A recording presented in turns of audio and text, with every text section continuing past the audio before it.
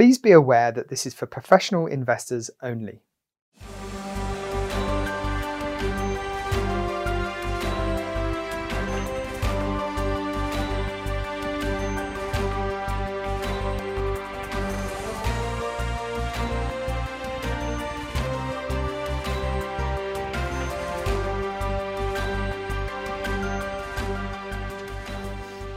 Hello and good morning. It's Wednesday, the 7th of April, 2021. Now, as ever, if you wish to listen to this edition of Morning Espresso in a different language, you can do that by selecting the language from the button below. So there's a drop-down menu, just choose that and everything will be translated immediately. We also have a Q&A button, so you can send us questions along the way, but you can also always send emails to nordeafunds@nordea.com. Great. Right, this morning we are going to start off talking to Sebastian Gali, who many of you will know is our resident senior macro strategist. Good morning, Sebastian. Good morning. Hi. So Sebastian, last Wednesday, before the Easter break, we had another announcement from Joe Biden, another stimulus package. So perhaps you could bring us up to speed on that. Sure. If we put it in context, we had already a $2 trillion fiscal package, an emergency package, and what he promised us is two follow-up ones. The first one is based on infrastructure, about 2.25 trillion, and the second one is about human capital or human infrastructure, which should be at least 1 trillion. We don't know yet, but it's probably going to be something like 2 trillion also.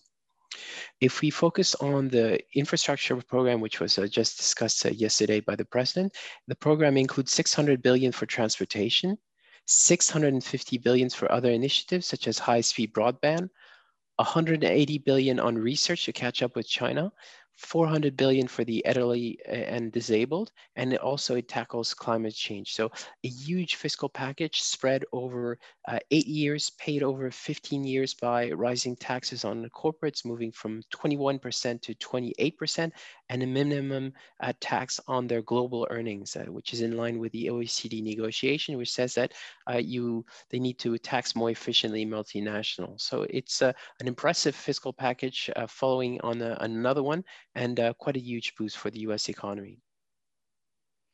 Exactly. And don't forget, everyone, we have our global listed infrastructure strategy, which is run by CBRE Clarion.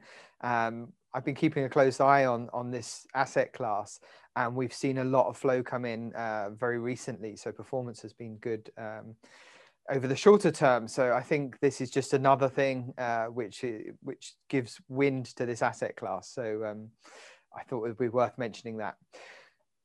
Aside from the stimulus, we've also seen a pickup in the economy in the US. And I just wondered if you could just say a few words about what we're seeing there right now. Sure. If we focus on the chart, you can see basically that the number of diners or the number of people going to dine has been steadily progressing. And you can see that on the right-hand side of the chart as it steadily moves up. So as we reopen the economy, people are being re-employed in leisure industries such as hotel, restaurants, and the likes, and means more people are able to consume. People who have accumulated a lot of savings suddenly feel confident enough to start spending, and the boost to the economy is quite considerable. So we're very optimistic regarding the US economy going forward, more so than the European economy, which is going through some more severe lockdowns, particularly in Italy as well as in France. And of course, the danger also is there for Germany. Yeah, we had a lot of announcements last week, didn't we, with France going into more lockdown, Germany. Yeah, not a great situation. I think the UK is perhaps interesting because, of course, the vaccination program there is rolling out as well. So let's see what happens to the UK as well. Right, we have a summary slide. So if we could just pull that one up, and we'll quickly touch on the two main points from this morning. First of all, we have more fiscal packages in the US, and they're quite sizable. So the danger, of course, is whether this is inflationary. Yeah, of course, it could be inflation in the short term, and this is essentially what you're seeing in the U.S. Treasury markets. Yields are going higher. The curve is steepening, but ultimately, what we're going to discover, not in a month or 2 months, but 6 months or 12 months down the road, is that actually you can have a tight labor market with low unemployment rate and yet relatively tepid wage growth. So inflation is simply won't show up, even though that is the current fear in the market. For now, it has huge implication to U.S. Treasury curve. Of course, also that has impact on growth stocks, but I think it's going to reverse in the second half of the year. Exactly, and that sort of dovetails with the second point, which is as the US economy starts to open up. You mentioned their diners, but I guess this is happening across other industries as well. As we get this pickup, we're remaining pretty much focused on more value oriented stocks, but also cyclicals. Yeah, they should do well. They have been doing well. They should be do well. There's a lot of fear because this is relatively new. There has been a long period of underperformance. But as the economy tightens, as all these savings become consumptions, then the cyclical side, the value-oriented companies should continue to do well. They're Yeah, cheap. Sorry.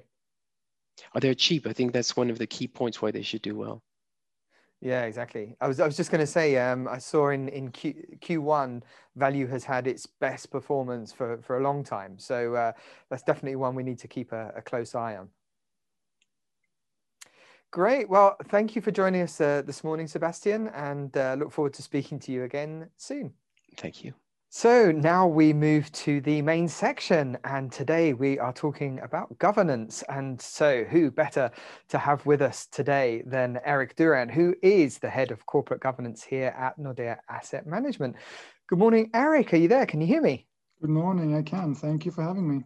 Hi. So Erik, I thought it would be really important from the outset to mention that Nordea takes an active approach to corporate governance, and that's something that we're going to sort of dive into this morning. But perhaps before we do that, could you introduce us to the team and also, the work that you do? Of course. Active ownership is something that Nordea Funds takes very, very serious. We are one of the biggest owner in a number of companies, and we are also, I think we have about 3,500 companies in our portfolios on a normal day. And having so much ownership in companies really demands responsibility from us to be a proper owner in the companies that we invest in. So we are right now 2 corporate governance specialists in this team, and we oversee everything from EGM to proxy voting. We are spokesperson in the media when it comes to corporate governance related questions. And we are the one point of entry for all corporate governance related issues from the media, from our clients, from prospective clients, and of course, from the companies that we invest in. And also something we do, that we are represented in nomination committees. And that's something we will come back to, because that's a very special Nordic thing that exists up here, and where you actually help name the board of the companies we invest in. And more than that, we support proper governance by being members of industry organizations and international networks in corporate governance. So, I mean, being an active owner isn't something new. I mean, it's been around for a long time, but I guess with more and more focus being put on ESG, it's something that, clients are looking to us more and more in terms of representing their needs and wishes. So I just wondered if you could talk a little bit about the evolution of what you're doing and also perhaps some of the projects that you're working on right now. Definitely. Historically, Nordea Funds have taken a quality approach. We have engaged and voted in our most important holdings. And how you define what is the most important holding is, of course, in the eye of the beholder. Normally, we have looked up how much we have invested in euros and or how large part of the company we own. For instance, if we are one of the biggest owners in a company, and we are actually the biggest owner in a number of companies, then you need to take special responsibility. But all in all, this methodology has led us to maybe vote in about and engage in about 700 companies per year. But we have come to realize that is not enough. We need to do much more. So what we've decided to do from 2021 is to greatly expand both our voting and our engagements. to cover a much larger percentage of our total portfolio of companies. That is, on any given day, more, well, in the several thousands. So wow. From 2021, we're greatly expanding and taking a much broader approach to vote globally and engage globally. So this is a project that we run for a couple of years. I think we will come very far already this year. So yeah, it's something that we feel strongly about, and I think is really positive. And it's also the way the industry is moving. It's interesting. You mentioned a couple of points there that are of interest. One is that, of course, you know, we're a big asset management firm and have a lot of AUM. And I guess the company holdings that we have are global. You know, it's not just in the Nordics or in Europe. It literally is all over the world. And I'm guessing that there's big differences between the way that corporate governance is run in the various countries. I just wondered if you have some examples of that. Definitely.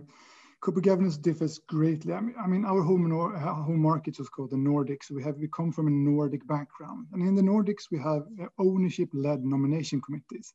And what that means is that it's actually the owners that decide who's going to be nominated to be on the board, and then decided by the annual general meeting. And that is that's a Nordic Swedish quirk, and we are represented in, I think, in a normal year about 40 to 45 nomination committees. So that's something we take very, very seriously. And I'm in myself, I mean, usually in 10 every year. But in other countries, there are other kind of quirks. I mean, in the US system, for example, CEO pay is usually much more extensive than it is in the Nordics or in Europe. And you also see remuneration programs that are much larger. And that's something that's a little bit unfamiliar from a Nordic asset manager, but something that we have to take into account when we vote there. And we use external proxy advising firms to advise us on national codes in different countries. So when you vote in China, you have a more understanding about the Chinese corporate governance culture than maybe you would otherwise. So, but I mean, we have global reach, and we vote in more or less every country that we have holdings in today. There are some countries that are more complicated to vote in others. Brazil, for example, is a classic example of a country that is really hard to proxy vote in because of their power of attorney requirements. But we strive to vote as in many markets as possible and for as many companies as possible. And I think we're going to reach quite a good number in the next couple of years. We already have a very high number, but I mean, even better, maybe more or less everything. That's the goal. Because it's impossible to get 100%, right? I mean, that's not. It is really hard. It's really hard to get 100% for technical reasons, and also because, I mean, there are many different reasons why it's hard to go to 100%. Specific markets could not accept your power attorney, so you miss a specific vote in one specific company. The company can send out materials too late. It could be many different reasons. Yeah. So when it comes to voting, you know, what are the main drivers behind your voting decisions? We have a corporate governance principles, and as you see on this slide, it covers a quite extensive number of areas. It's about 20 pages, and we recommend everyone to go and read it, because it more or less outlines what we believe in, and this is a living document that always develops with the trends and what's not in vogue, but what is the movements in the market right now. So you can say we have one set of global principles, but we try also to be adapted with the local markets, and it's more or less divided into two parts: what we do and why we do it, and what we expect from the companies we invest in when it comes to transparency, for example, or when it comes to how we want the capital structure to look. How we want what the board of directors should look like, and level of independence, and rough guidelines how remuneration programs should be structured. And of course, I mean, if we ask the companies we invest in to be transparent, we also have to be transparent. So we try to keep our voting portal, which we will discuss in a second, with our votes as updated as we can, just to give everyone a complete understanding on how we vote and why we are voting in that way. And anyone from client to company to the media can always just call us and ask, Why did you vote in that way in that specific company? And we will always have an answer for that. Yeah. And so presumably, you know, when you go to the AGM, the management will have proposals, and sometimes you'll be voting in favor of those proposals. Sometimes I guess you're voting against them. So I just wondered, how do you deal with those issues, those conflicts, you know, and what sort of issues does that create? I mean, we talk to companies almost every day. Sometimes we talk to them in before the AGM or any general meeting to explain our view and why we cannot support a particular position and what we need them to do to be able to do so in the future. So that's something we do almost every day, especially during the voting season, which we're in right now. But then we have ongoing engagements together with the responsible investments, for example. And there are a couple of issues that we continue to engage on almost every year. And you see a couple of examples on the slide here. One share, one vote is classic. We believe that we should strive for when you create, they shouldn't create dual share classes when you create new shares, because we generally support one share, one vote. I mean, for us as owners, that's a good way to making sure that we maintain our ability to affect change. When it comes to capital mandates, we like EGMs. We like extraordinary meetings where the company explains why they need to heavily increase the capital base instead of giving really big discretionary mandates to the companies. And we also strongly believe that capital mandates should be renewed annually, because you never know what happens in the markets or with the company over extended period of years. And in some countries, it's more or less the norm to have much longer capital mandates than 1 year, which is something we usually don't like that much. And chairman and CEO combination. In generally, we always think that the CEO and chairman of the board should be two separate people. The most important job of any board is to oversee the CEO and top management, and therefore the CEO and chairman should not be the same company. And of course, that's the standard in certain markets, which is why we have that discussion with the companies in those markets. Yeah. So when it comes to transparency, you know, we try to be as transparent as possible. And I think you mentioned earlier that there are a number of different places, in fact, that people can go to find out how we're voting and what's going on. So maybe you could just give us a bit of insight as to where we can find more information. The first place anyone should go to is our transparency portal, because there we showcase all the votes we have done historically, and they're usually logged within, well, 24 hours or 48 hours after they've been cast. So that's where you see the slide in the middle. Here you can look at aggregated statistics, you can look at markets, you can look at geographical, I mean, whatever you voted in a specific country, for example. And then we also do a corporate governance report that we put on the portal, which we explain more general trends we see for this particular season, and also list some really important votes and why we voted in the way we did. And of course, you should always read the Nordea Responsible Investment annual report, which we have 1 or 2 pages about voting and aggregated statistics on our voting to see.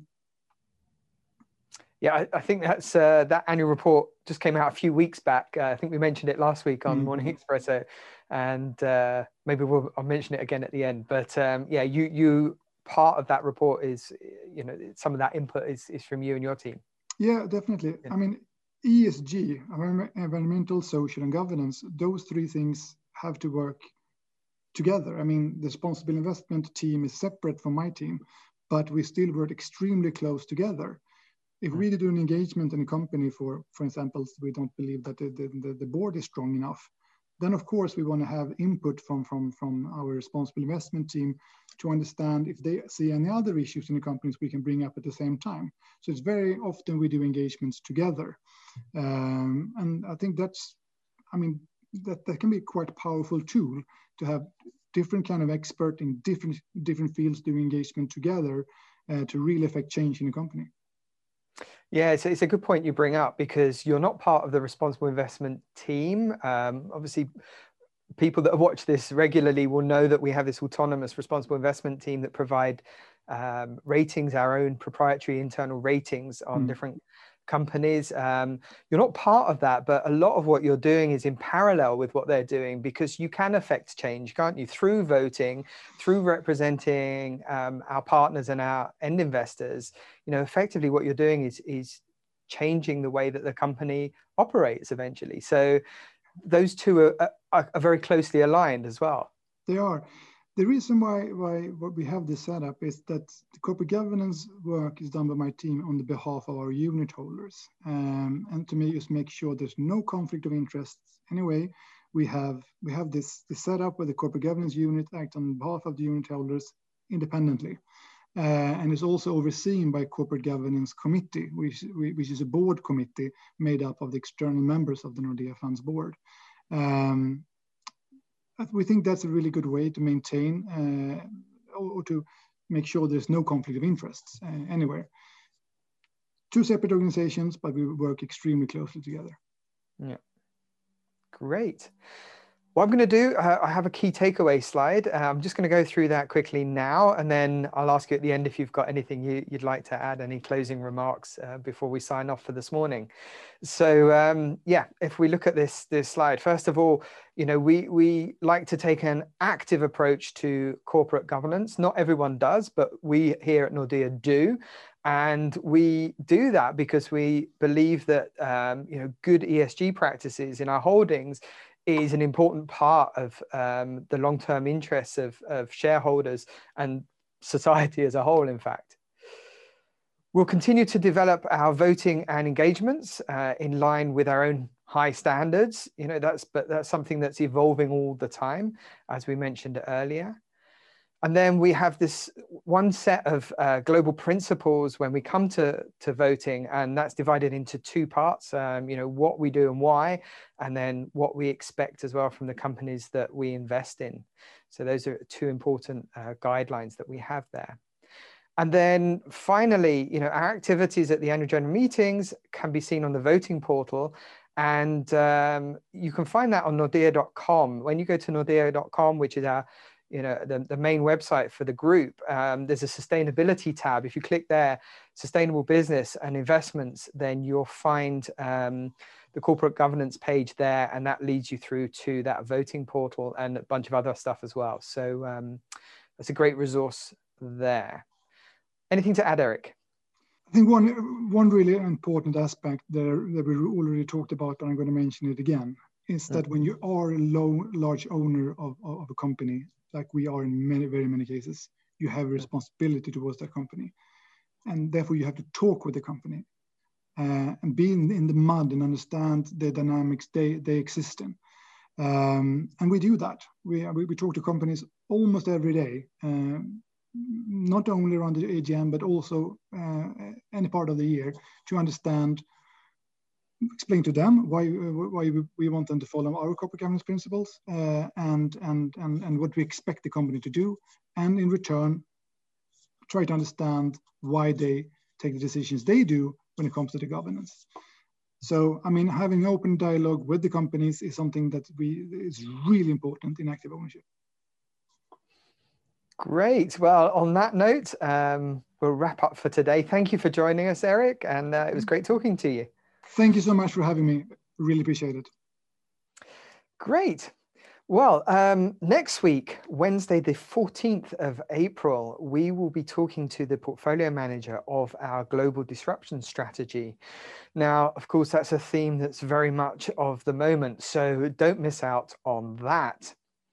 As we mentioned in the main section, we have also recently released our Responsible Investment Annual Report for 2020, including that part from Eric, but also all about our ESG engagements and what we've been up to for the last year. It's a super interesting read, so please do go and take a look at that. Of course, you can always go and visit the Stay Alert microsite at nordea.lu, and there you will find all of the previous interviews that we've done. And we also change those and make them into podcasts as well, which you'll find on the same page. That's it for this week. Don't forget to visit nordeaassetmanagement.com, and see you next Wednesday.